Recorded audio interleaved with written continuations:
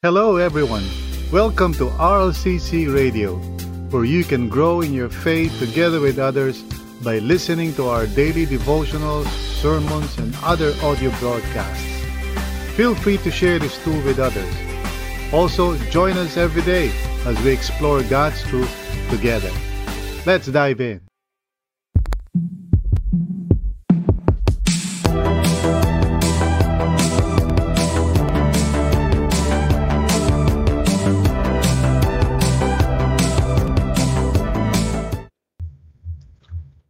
Glory to God for tonight's evening prayers, and I praise God for each one of you, for joining me.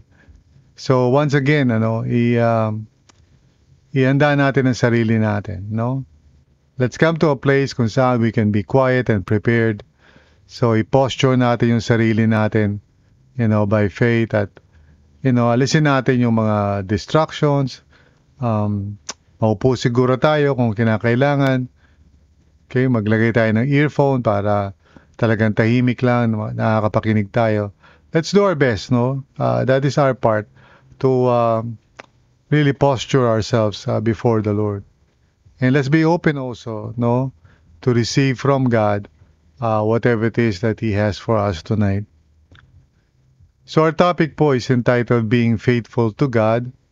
At ito ay nakabase sa Psalm 18, verse 20 to 29. Being faithful to God is a choice, no? That each of us must make or should make. In fact, yan ang desire ko for all of us, for all of you out there, to really decide to really be faithful to God, no? As your fundamental decision in life. Kasi unless we do that, unless we make this talagang primary choice, na this is how I'm going to live my life, I will be faithful to the Lord, we will not be able to experience the fullness of God's presence and power and purpose. Ano ba ibig sabihin, when we say na being faithful to God? That means that I will make it my number one priority to love and serve God, to glorify Him, and to cooperate fully, sa Kanyang amazing grace that is at work in terms of saving me completely. I would walk faithfully with God so that He can save me completely and use me for His glory. But also it means na everything else in this world, lahat ng bagay, even my own life, secondary, or it is only in relation to that main goal, whether it actually helps me to fulfill that goal or it doesn't help me to fulfill that goal. That kind of decision or choice, is something that we have to personally make by faith, Now, we may not be able to, fulfill that perfectly at all times, pero dapat, that should be our choice, to live our lives for God's glory and to see everything in this world as either helping us toward that end or not, This is important kasi one of the things that really prevent us from experiencing God's presence sa buhay natin at sa mundong ito is that we have so many disordered attachments. There's so many things that we value more than God. So that creates a lot of tension sa buhay natin, and we get confused and easily tempted by the evil one kasi marami tayong gusto, rather than putting everything under Jesus' feet. So that's my desire for all of you, my prayer, as well as for myself, that we would all make a choice na, Lord, let each day be for your glory. Let my life be for your glory. And everything else would be secondary. And only if it helps me to fulfill that primary purpose.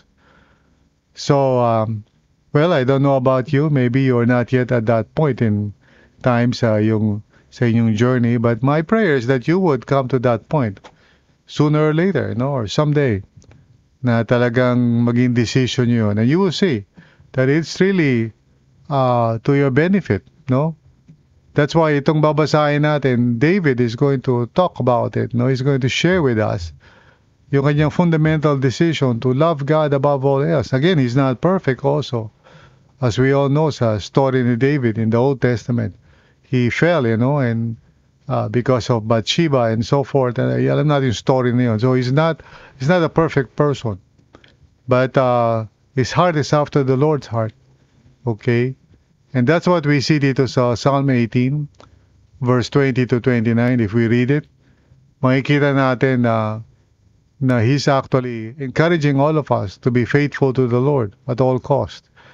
And he's actually doing that by showing us na merong promise the Lord for those who are faithful to Him. So, let's read that. Samahan niyo ako, starting in verse 20. The Lord has dealt with me according to my righteousness. According to the cleanness of my hands, He has rewarded me. For I have kept the ways of the Lord. I have not done evil by turning from my God. All His laws are before me. I have not turned away from His decrees. I have been blameless before Him and have kept myself from sin.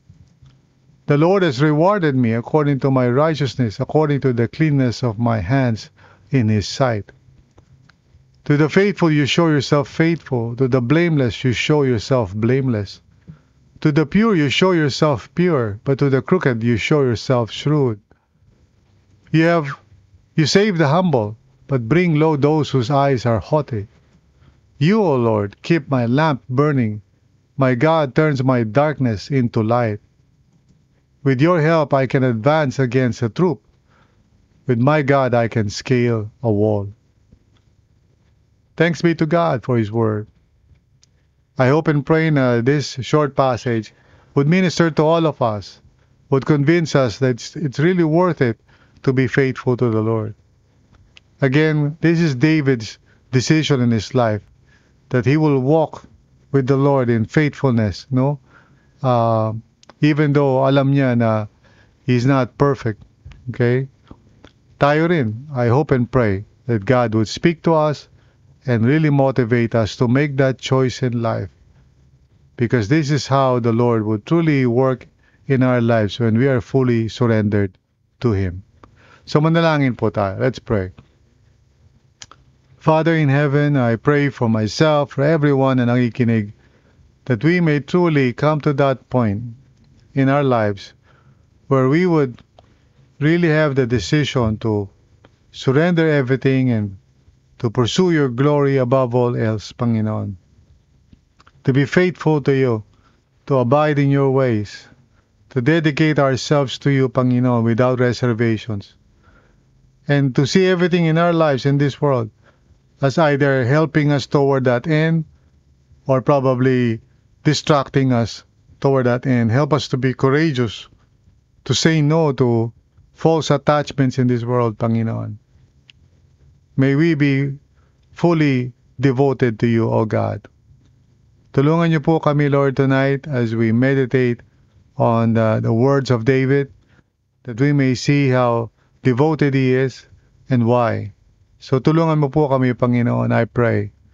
May we come away from this encounter with you through these evening prayers, not just refreshed, not just encouraged, but transformed. Salamat po, Panginoon. In Jesus' name, amen and amen. So the question that we want to ask tonight is, why should we be faithful? In the world that we live in, of course, may mga mananampalataya who want to have both things, in their lives. They want to, of course, be part of God's people, but they also want to live in the world. So their hearts are divided. They love God, but they also love the things of this world. So hati sila. And for this reason, means that it's hard for people like that to discern the will of the Lord or to follow the Lord if ever they know God's will. But instead, the Lord is really calling us to make up our minds. Instead of parang having a double mind, one part of ourselves, parang we want to follow the Lord, we want to serve God. But another part of ourselves, gusto natin ma-enjoy yung things of the world, even though it is hindering us from our devotion to the Lord. How and when can we become fully devoted to God? I pray na this would be a choice that we make upang sa ganon ma-set free tayo at magkaroon din tayo ng talagang tunay na karanasan in the kingdom of God that we can say that is authentic and true. I do know and I do respect, of course, those of you who may not yet be at that point, and I don't mean to parang judge you or anything. But my prayer is that we would, somehow, by the grace of God, through the work of the Holy Spirit, we would come to that point sooner or later. Hopefully soon. At hindi yung parang at the last part of our lives. So again, the question is, why should we be faithful? Now, David shares with us two promises from the Lord. Although dalawa lang siya, and there could be many others, of course, in the scriptures. But in this particular passage, dalawa yung nakikita ko. But they're enough to motivate me to just dedicate my life to God. First of all, sinasabi ni David na the Lord will reward the faithful. The Lord will reward the faithful. Tingnan natin sa verse 20, sabi ganyan, the Lord has dealt with me according to my righteousness, according to the cleanness of my hands, He has rewarded me. Now, David is not claiming sinlessness. He's not saying that he is perfect. But in this particular case, he's saying, na the Lord has rewarded him, because he has chosen to be faithful to the covenant. Interestingly, when you go to verse 24, ganun din yung sasabihin niya, the Lord has rewarded me according to my righteousness, according to the cleanness of my hands in His sight. Therefore, this is what, scholars call, parang sandwich or, yung inclusion na tinatawag nila, which is a technical term, meaning parehong statement pero magkabilang dulo, which means that this is really the main thing. So, sabi niya sa verse 20, the Lord has dealt with me according to my righteousness. According to the cleanness of my hands, He has rewarded me. See, the Lord will reward the faithful. Kaya nga, choosing to be faithful to the Lord is really worth it. Because God looks at a person like David, who has decided in his heart that he would be faithful to the Lord. And the Lord, rewards him, and delivers him and answers his prayers and so forth. Sabi sa verse 21, for I have kept the ways of the Lord. I have not done evil by turning from my God. Again, he's not claiming that he's perfect. He's just saying that this is my fundamental decision in life. I want to live for the Lord. I want to follow His ways. I don't want to disobey God, And then sabi niya sa verse 22, all His laws are before me. I have not turned from His decrees. Again, he meditates on the Word of God. He makes sure that God's Word is his guide. He doesn't simply make a decision na based sa gusto niya. He filters everything based on the revealed will of God in His Word. Sana mga mananampalataya ay ganyan, that we just don't make decisions out of our feelings or emotions, that we really look at the scriptures and discern kung ano yung will ni Lord sa atin. And perhaps with the help of spiritual companions also to discern ano ba yung best, na dapat gawin sa bawat sitwasyon based on God's revelation. Hindi yung parang meron lang tayong gusto and we want God to bless it. We want to submit our lives to the Lord. Sabi ni David, I have been blameless before Him and I have kept myself from sin. May this really be our, sincere decision in life. Not that we will never sin, but of course, we must make a choice not to sin. And if ever we do sin, we know that we have a Redeemer, we have a Savior who died on the cross on our behalf, Jesus Christ our Lord. And so even if we sin, we know the Lord is able to forgive us if we confess our sins. Pero that is not our fundamental choice. We don't want to sin. We don't want to live our lives in sin. We want to devote ourselves to God. And we seek the Lord's mercy and the Lord's grace. Pag merong area of sin in our lives, we want to submit it to the Lord and we want to ask God to deliver us. Para we won't keep on doing it anymore. No? And so finally, inulit ni David sa verse 24, the Lord has rewarded me according to my righteousness, according to the cleanness of my hands in His sight. Now, of course, the context of Psalm 18 is clearly focused on the Lord, not on David himself, no?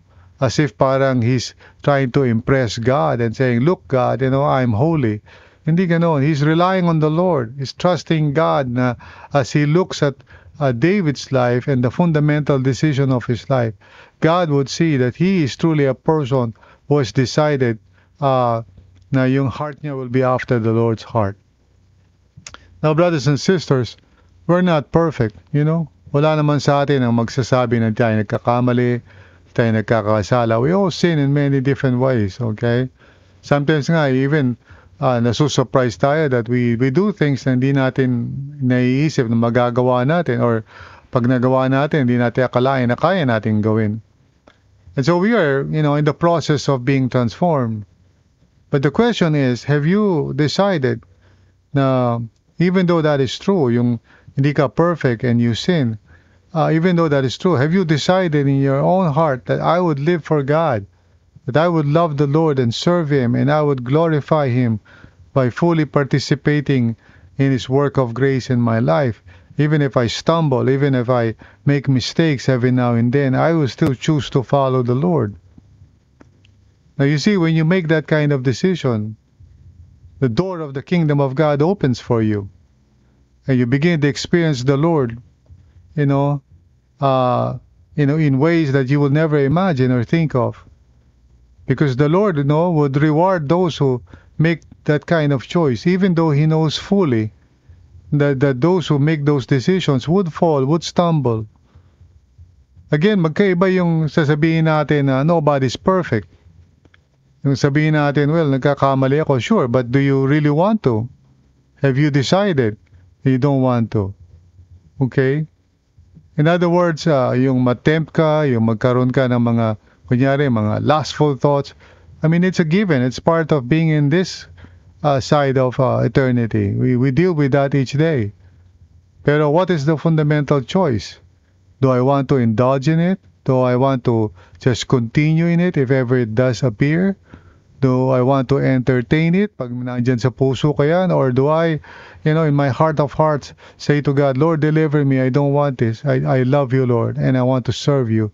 I don't want to be imprisoned by any kind of sinful habit. I want to be set free, Lord God. You see, that's the choice that we have to make. And here's the wonderful good news para sa atin from the mouth of David. The Lord will reward the faithful. Amen? So if you make that choice, you will see the benefits of that in your life. The door of the kingdom of God will be open. You will hear God's voice more clearly. You will discern His will easily. You will be able to pray. Maraming mga bagay na magbabago sa buhay mo when you make that fundamental choice. Now, secondly, dalawa lang naman yung sinasabi ni David dito. But secondly, the Lord will restore the faithful. He will restore us. He would, renew our soul and make us a kind of person like Jesus. The Lord will work in our lives. Let's look at verse 25 to 29. Sabi niya, to the faithful, you show yourself faithful. To the blameless, you show yourself blameless. In other words, the Lord relates with us as we have, chosen to devote ourselves to Him. Sabi niya, to the pure, you show yourself pure. Pero sabi niya, but to the crooked, you show yourself shrewd. Not meaning to say na crooked din si Lord, hindi. But meaning to say na yung mga tao na, crooked ang buhay nila, they don't want to follow the Lord. God will show them the foolishness of their choice. It will go back to them. They will suffer for that wrong choice. Sabi niya sa verse 27, you save the humble, but bring low those whose eyes are haughty. The word haughty means mayabang, mapagmalaki. And there are many people right now who couldn't care less about God or His will for their lives, even so-called believers. There are Christians who live their lives not really mindful ano ba yung purpose ni Lord, bakit sila nag-i-exist ngayon. There are, professed believers who live their lives in worldly ways, as if God will not bring judgment dun sa ganung mga lifestyle choices. There are those who actually live their lives without recognizing na yung gifts nila are meant for service, for ministry to others. I could just go on and on. There are people whose hearts are truly divided, no? So in other words, these people, they are prideful. They do not realize na God rejects the proud. But again, this is the choice. I want to be humble before the Lord. I want to submit myself to God. I'm not always perfect. I'm not always right. I make wrong choices. I commit mistakes. But I will not justify it. I will humble myself before the Lord. I would admit. I will seek to know my own darkness of heart so that I can confess it to God. See, this is what the Lord wants for us. And the Lord will restore us when we are humble. Sabi niya sa verse 28, You, O Lord, keep my lamp burning. My God turns my darkness into light. See, the Lord transforms those who are faithful. He makes them into, the kind of persons who truly reflect His Son, Jesus. Kasi yun ang purpose talaga ng Panginoon eh. That we may be transformed into the image and likeness of His Son. Everything na ginagawa natin, yung pag-attend sa church, pag-attend sa mga devo, are all intended so that, God's grace can work in us and transform us and deliver us from our dark shadows and our old selves and our false attachments so that the Lord can renew us and restore us and make us the kind of person He really truly intends for us. So the Lord wants to work in our lives. That's why in verse 29, sabi niya, with your help, I can advance against a troop. Now, the Hebrew is, quite vague dito, whether it refers to a troop or a barricade or something. Pero the idea is that, the Lord will equip and restore the faithful. Sabi niya, with my God, I can scale a wall. So you can accomplish things that normally you cannot because you will be filled with the Holy Spirit. So the Lord will restore the faithful. This is the blessing. Kaya to make the choice, that I will love God and serve God kahit na hindi ako perfect, kahit na I stumble in many different ways, but I've chosen to live my life for the glory of God, and everything else in my life comes secondary, and I would look at everything based lang as dun sa, whether it actually helps me to glorify God or not. So I don't want to be attached by anything or into anything. So that kind of decision, sabi sa Bible, the Lord will reward the faithful.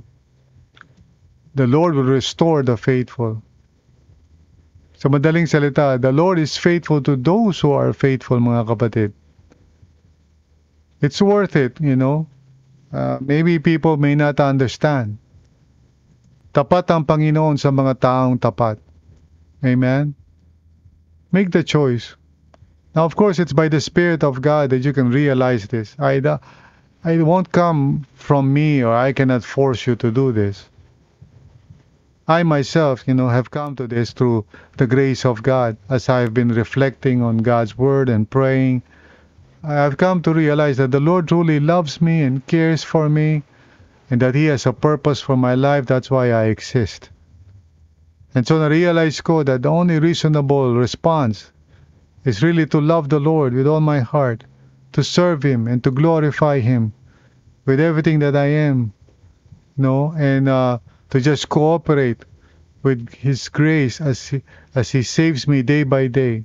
I believe that's the only reasonable response to the loving God, a God who loves me completely and unconditionally.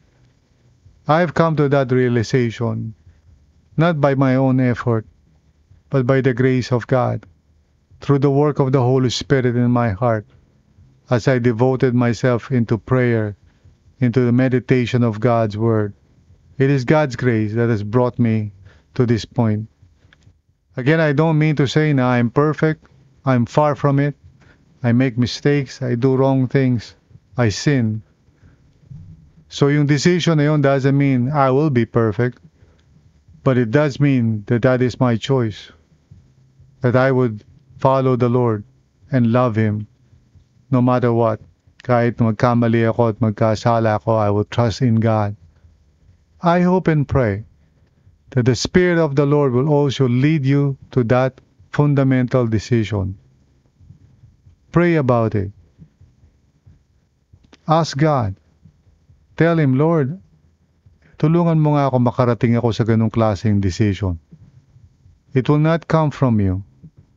It will be the work of the Lord in your heart. And so I want to pray tonight because I believe na it is God who is using me right now to speak these words to you because He wants you to be fully devoted to Him. Hindi yung dalawa yung puso mo, one in the world and one in the kingdom of God. He wants you to be fully surrendered to God. And He knows you completely. Just as He knows me, He knows David, He knows every servant of God completely. Alam niya na marupok tayo, alam niya na nagkakamali tayo, alam niya na nagkakasala tayo. But we have to make that choice. Otherwise, there will always be that, hindrance, someone that prevents us from really glorifying God with our whole hearts. Yan sinabi ni Jesus. What is the greatest commandment? To love the Lord your God with your whole being. That is the greatest commandment. And it is the proper response to a loving God who loved us and gave His Son, Jesus, to die on the cross for our sins. That is the only logical response. Everything else falls short. Let me pray right now for everybody. At nawa mamaya or bago kayo matulog, would you pray for that also for yourself? No? And so here's my prayer for you. Lord, meron kaming iba't ibang journey. Mga nakikinig ngayon dito na sa iba't ibang sitwasyon. But I pray, O Lord, through the Holy Spirit, that you would open their eyes, the eyes of their hearts, that they would see how much you love them and care for them and how much you desire for them to be united with you, Panginoon, and spend eternity with you. Lord, I pray that you would impress in the hearts of each and every one na nakikinig that they have a purpose and calling in this life. That's why you saved them. And that's why you're still saving them to this very day and every day of their lives. Lord, would you open our eyes to the truth that this kind of love, this amazing grace, requires a response that is also, Lord God, full and devoted, not half-hearted, Panginoon. So I pray that each person na nakikinig would be led by the Lord through the Holy Spirit to surrender their lives fully, to decide that they will follow the Lord. Kahit na hindi sila perfect, kahit na nagkakamali sila, they would honor God and serve God and glorify God. And they would treat everything else as secondary, not as an attachment that would hinder them from fulfilling the primary purpose of their lives, which is to glorify you. So tulungan niyo po kami, Lord. I pray for everyone who are listening. Nawa mag-grow kami in this area. And it may take a while for others, but maybe for some it may happen tonight. Regardless, O Lord, only you can work in each and every person's heart. So I just commit to you each person, Lord, and pray. May you work in each person's heart as you have worked in mine. Para sa ganon, lahat kami would be fully devoted to you. Like David, our hearts will be after your own heart. Thank you, Lord. In Jesus' name, amen and amen. Thank you for listening to this episode. We hope you were encouraged and edified to continue following the Lord and growing in your faith together with others. If this content helped you, consider sharing it with others. Also, if you would like to support this ministry, please visit solo.to/RLCCPHIL. That's solo.to/RLCCPHIL. See you again.